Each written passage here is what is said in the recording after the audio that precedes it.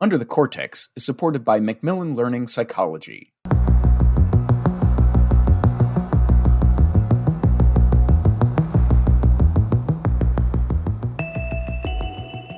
How can our geographical location shape our thinking? Does it have an effect on our decision making habits? Do we choose to live in the moment due to environmental factors? This is Under the Cortex.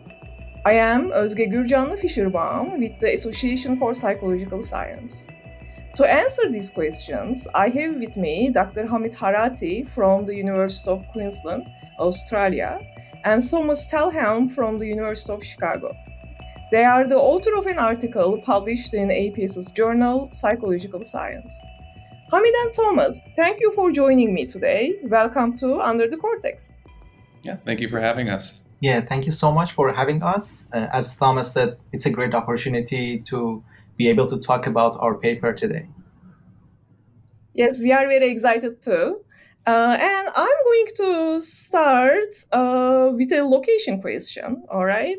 You start with two cities in Iran. What is the story there? What made you think of these two places? Yeah, sure. Actually, a few years back, I got invited to a Friday night party. The man throwing the party was a young man from Shiraz. He opened a bottle of fine wine from his own winery and poured it for us. In the party, there was another man from Yaz, and he was like, "No, I'm good, thank you." My Shirazi friend said, "Just relax. It's just one glass. Life is too short. Let's enjoy the moment." But my Yazdi friend said, "Oh, hold on. It's not just about the glass of wine. Staying up late will totally ruin my productive Saturday." That friendly disagreement clearly showed me two different lifestyle, which made me wonder, is it just the personality differences between these two people, or if it had something to do with where they came from? Just to give you a bit of background about Shiraz and Yazd, these are two cities in neighborhood provinces in Iran, but they are worlds apart in terms of their reputation. Shiraz is like the red wine capital of the world, and it's all about poetry, romance, and the arts. You stroll down the streets, and it's like garden paradise, flowers, fruit trees. If you drive a few hours, you hit Yazd. Yazd is the polar opposite. It's the city of hard work, devotion, and self control. And I won't tell you, people in Yazd don't mess around with instant gratification. My understanding of cultural studies was mainly shaped by the classic or old school cultural literature that mainly investigates differences between different countries, not different cities or regions. Until I read a paper by Thomas that was published in the journal Science. And in his paper, Thomas showed the cultural differences, specifically individualism and collectivism within China. And it blew my mind at the time. And I was thinking about it. And I think that it was a great motivation for me to pursue this journey. And so I contacted Thomas, and yeah, he came back to me, and we started the journey from there. Yeah, and if I could link this to some of my research. So one of the things that I look at in China is different regions' history of rice farming. And so I basically argue that places that have farmed rice tend to be more collectivistic because the process of farming rice involves a lot of coordination of our behavior. Farmers have to collaborate more than they do for other crops like wheat or corn. And so my sort of theoretical perspective is that I link culture to the environment, to the ecology, right? So in China, we have rice and we have wheat farming that are linked to the environment, and then that has a lasting influence on the culture. And that was what Hamid was seeing in his experience. He's saying, here are these two places that are close to each other, similar religion, similar ethnicity, language, and all this stuff. But the environment, the ecology is really different. And so maybe these differences that Hamid was seeing on the ground, just in everyday behavior, like at his interaction in the party, maybe that's linked to this historical environment. So, in your research, you link water scarcity as a context, right, for exploring long term orientation and indulgence. Can you tell our listeners what these concepts are? How did you think about linking these concepts to water scarcity? I think generally speaking, human civilization is shaped around water. Water resources like rivers were attractive location for the first civilization because they provided a steady supply of drinking water and made the land fertile for agriculture or even for fishing or hunting animals that came to drink water. Based on this, we can distinguish between cultures that have had access to plenty of water resources and culture that had difficulty gaining access to the water resources. I believe these factors influence on the culture. We wanted to look into differences in terms of precipitation in two cities, and we looked into Shiraz and Yazd, and we figured out there is a stark difference between Yazd and Shiraz. Shirazis enjoy 300 millimeters of rainfall per year, and the Yazdis only like 50 millimeters. So it was like a huge differences between them. And we extended our search to freshwater availability, and we figured out over generation, Yazidis seem to have adopted to the tough environment by using some technologies. And they try to preserve the little rain that we could get in the winter and save it for other season. And going with our psychological concepts, could you tell our listeners what long-term orientation is and what indulgence is, the two concepts that you use in your article? Yeah, sure. If you want to define long-term orientation, we can simply say that long-term orientation involves fostering virtues aimed at future reward, such as perseverance. Research showed that societies with long-term orientation prioritize future benefits, which avoid wastefulness and may devalue leisure as essential aspects of life. If we want to talk about indulgence, we can define indulgence as a tendency to permit relatively under restraint gratification of natural human desire, which relates to enjoying life and having fun, while restraint imply focusing on gratification through strict social norms. If we want to talk about their cultural characteristics, we can say indulgent societies are more permissive regarding gratification desire, and they may inhibit behaviors like obesity or having like casual sex. All right, thank you for clarifying the definitions of those concepts. And you are linking those to this water scarcity idea. So I want to get into the details of the study a little. So in your study, there is one experiment with job postings. What was the idea behind this job postings experiment, and what were the results? So the job posting study was really fun, and I have to give Hamid credit for this because this was his idea. But basically, we started the whole paper, the whole series of studies by sort of the way that psychologists normally start studies, or social psychologists normally start studies, which is you give people questions in a lab and you ask them to rate their values or their attitudes. And so that was study one. We went to Yazd and Shiraz, these two places, got people who were from these two places, college students, and we just asked them to rate, values of long-term orientation versus indulgence. So, how important is thrift to you? How important is it to maximize value over the long run versus live in the moment, right? And so study one, we just document that people from these two places really do have these different value systems. But the next question is, okay, these are values on paper. Are these just sort of ideas in people's head, or is it really something that affects people's everyday life, everyday behaviors? We psychologists are often concerned about what we call demand characteristics. Basically, like if I'm asking you questions, or if you see that I'm measuring you, maybe you're going to behave differently because you know that I'm looking at you, right? I'm observing you.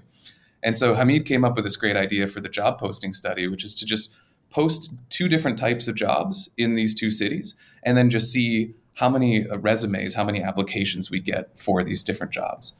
And so we designed two otherwise identical job postings, but one was sort of for like a long-term stable job with like a big company. So that sort of implies like security and stability over the long run. And then we designed a very similar job posting that was for like a fun, flexible startup. It's kind of indulgent. Like it seems like it'd be like a fun, hip place to work, but it also maybe seems a little bit riskier. Startups maybe fail. It doesn't have the security of a large established company. And so Iran has a website called Divar, and there it's sort of like Craigslist, if you know that, in the United States. And so you can post jobs for different locations. And so we posted each of these jobs in both these locations, so Shiraz and Yazd.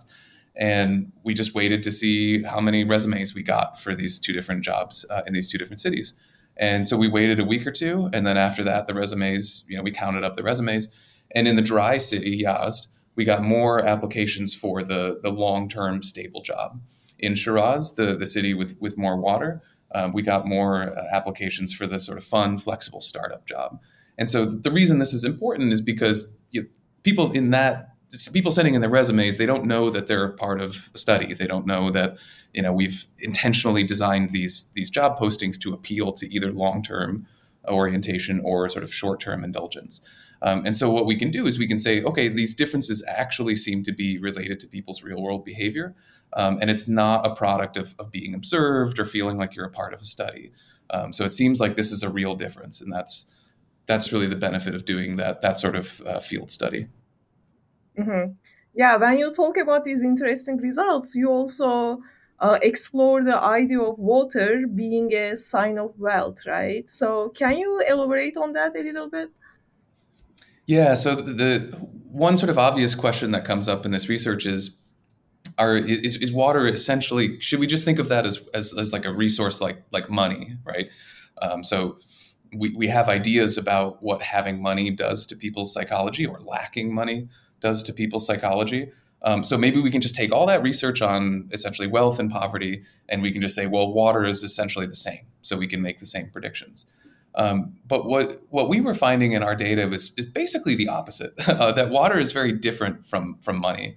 Hamid found a great quote from the famous economist Adam Smith. Adam Smith wrote, "Nothing is more useful than water, but it will purchase scarcely anything." Right? And that sort of speaks to the difference one of the differences between water and money, right? Another difference is that like you can't, as an individual, you can't store water in the same way that you can build wealth, right? Like you can have $1 million in your bank account, but chances are you can't, as an individual, build a reservoir and store a bunch of water, right? I mean, water is not something that we can accumulate in that way. So basically what we did in the paper is we looked at cultures around the world based on wealth, so basically GDP, the economy, and we said, okay, what do wealthy countries around the world look like in terms of long-term orientation? And then what about water scarcity? What do cultures that have had a lot of water long-term, historically, how do they value long-term orientation versus cultures that have lacked water, places, in dry places? And so the water finding is similar to the Iran finding. So basically, in cultures that have had a lot of water, they tend to not think about the long term as much. They tend to be more indulgent, live in the moment, right? And sort of the idea is that, well, I've got a lot of water, I don't need to worry about things, so we can sort of live in the moment, right? Now, the opposite was actually true of wealth. So wealthier countries tended to actually think of the long term more than less wealthy countries, right? So in other words, wealth as measured by the economy of different countries has the opposite relationship with long-term orientation than water. And I personally have been thinking about this as like, it seems like humans have lived for a long time with the need to think about water.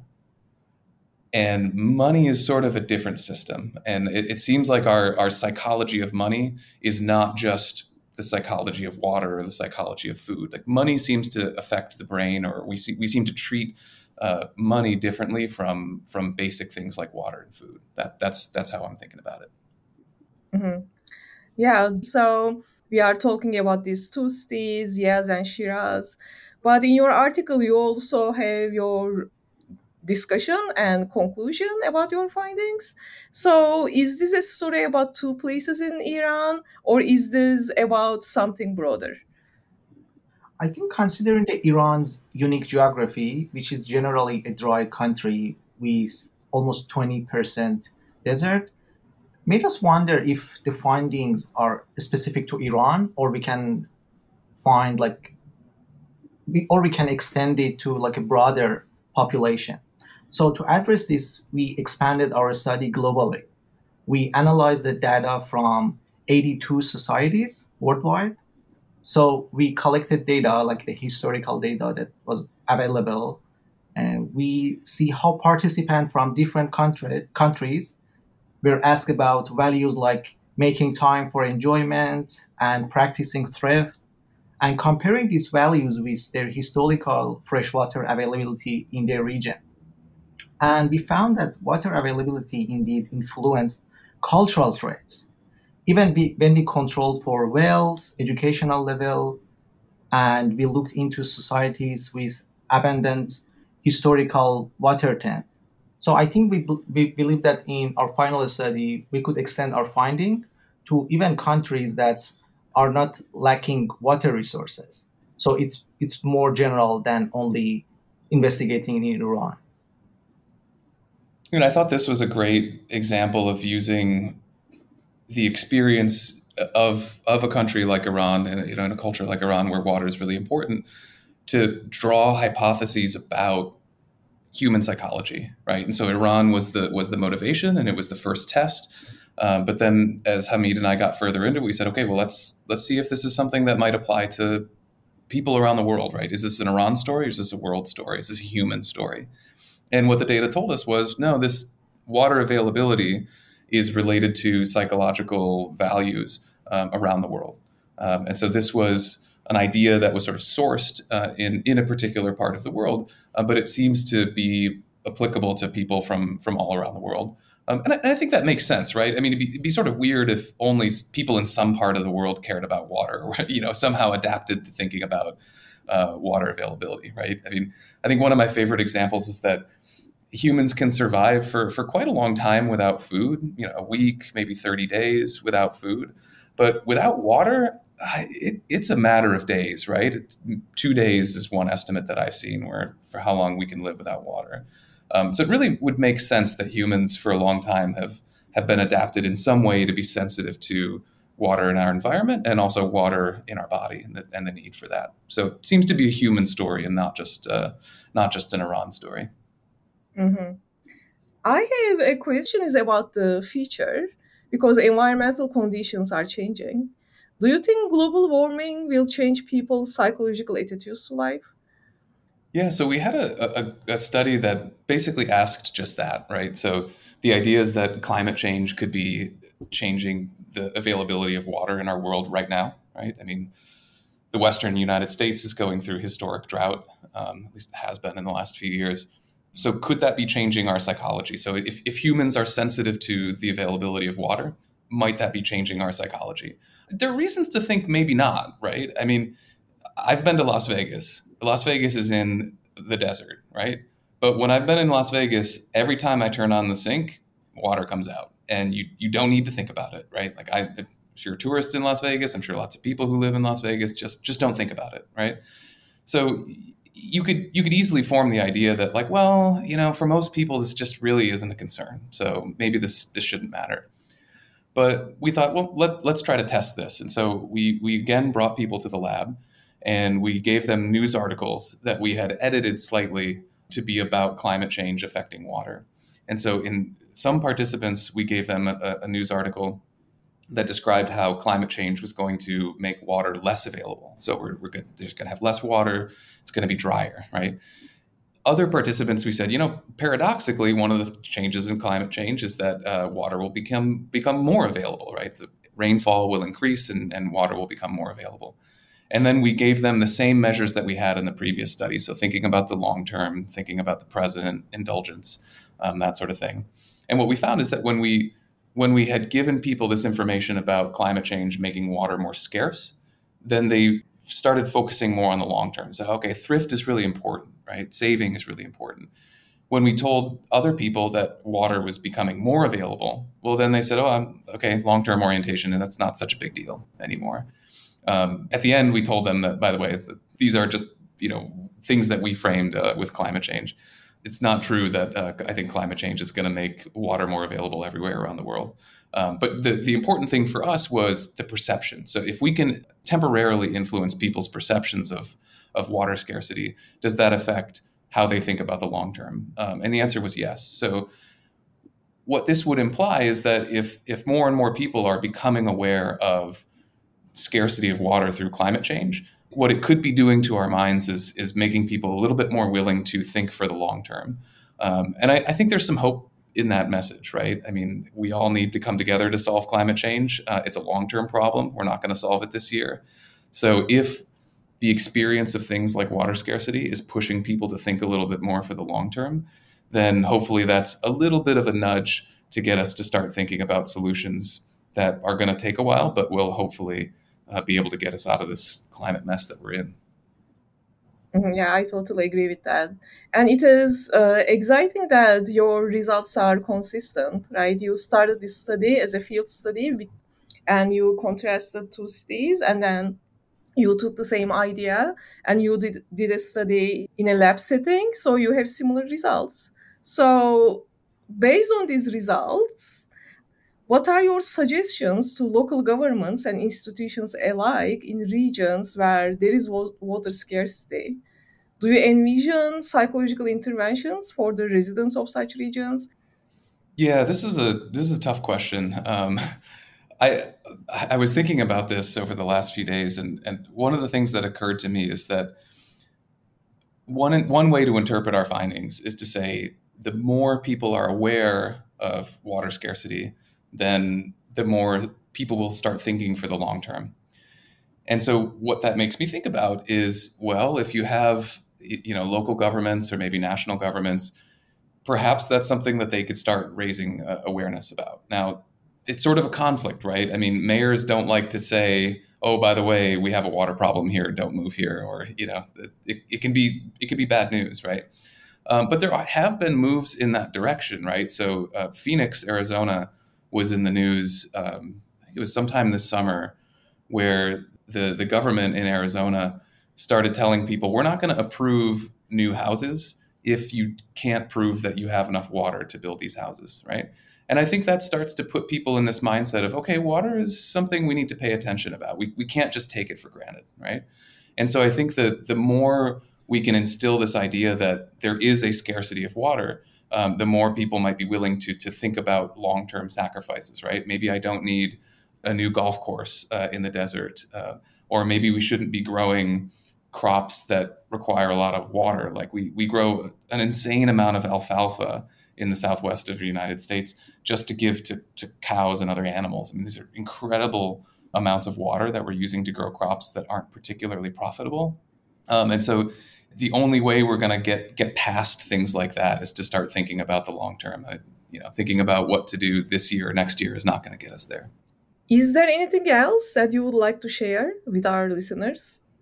So I think one important point about the research that we're doing is, in the global study, what we found is that culture's history of water availability was a better predictor of cultural differences than their current water availability. Right? So how much water different cultures have now doesn't matter as much as the sort of the long-term history of that. And that long-term history will influence the culture, and there will be a certain amount of inertia in the culture, right? The culture will persist even if the moment-to-moment conditions change, right? And so on the one hand, we're arguing that culture has this inertia, it has this persistence over time, right? So maybe things are different today or tomorrow, but you're still going to have this sort of cultural persistence. But then we also talked about the global warming study, right? Where we took people in the lab, and within like 10 minutes, we're changing their long-term orientation, right? You read this article, and now you endorse long-term orientation. And so some people look at that and they say, well, which is it? You said it lasts a long time and it persists even when conditions change. But then in this other study, you're showing it changes in 10 minutes. And I think the answer is that humans are complex, right? We have habits and we have traditions and we have things that are unlikely to change, right? But humans are also sensitive to the moment, right? And I think that those are, in a way, it's not contradictory to say that humans can do both, right? If you put it right in front of my face and you say water is becoming more scarce, then I'm going to change my behavior, right? But at the same time, we have these accumulated histories and cultural traditions that are sometimes based in, the historical environment, the ecology, and those can sort of influence our present too. So I think humans are both, right? We are creatures of habit, but we are also adaptable to the situation. So I don't see that as a contradiction. I just see that as something that humans do both. Yeah, humans are complex indeed. And what it sounds like, water is not only the source of life, it is also the source for our psychological thinking. Thomas and Hamid, thank you very much for this interesting conversation today. It was a pleasure to host you for our podcast. Yeah, thank you for having me. It was great to chat. And I hope maybe in some small way there are other listeners out there who might be from parts of the world that aren't normally represented in our journals, and maybe they have an idea for I don't know if it's like apple farming versus raising silkworms or whatever the ecology and the environment. I hope people are inspired to think about cultural traditions and the environment and subsistence style and farming and fishing and all the other cool things about there that are out there in the culture. And if anybody out there has a great idea, feel free to get in touch with me or Hamid, and who knows, maybe that's the next paper out there. Mm-hmm. Okay, thank you so much for this opportunity. It was great to talk about our paper and how we can continue this journey. Thanks again, both. This is Özge Gürcanlı Fischerbaum with APS, and I have been speaking to Dr. Hamid Harati from the University of Queensland, Australia, and Thomas Telham from the University of Chicago. Discover the power of digital content with Macmillan Learning Psychology. At Macmillan Learning, we understand that content is crucial, especially in the digital age. That's why we've created Achieve, a cutting-edge platform that takes interactive teaching and learning to the next level. Achieve offers a wide range of online course content, from interactive ebooks to innovative assessments, engaging videos and activities, as well as helpful instructor resources. Our platform makes it easy for you to access what you need and use what you want, all in one place. Ready to see it for yourself? Take an introductory tour of Achieve today at macmillanlearning.com/underthecortex. Macmillan's Achieve for Psychology, engaging every student, supporting every instructor, setting the new standard for teaching and learning.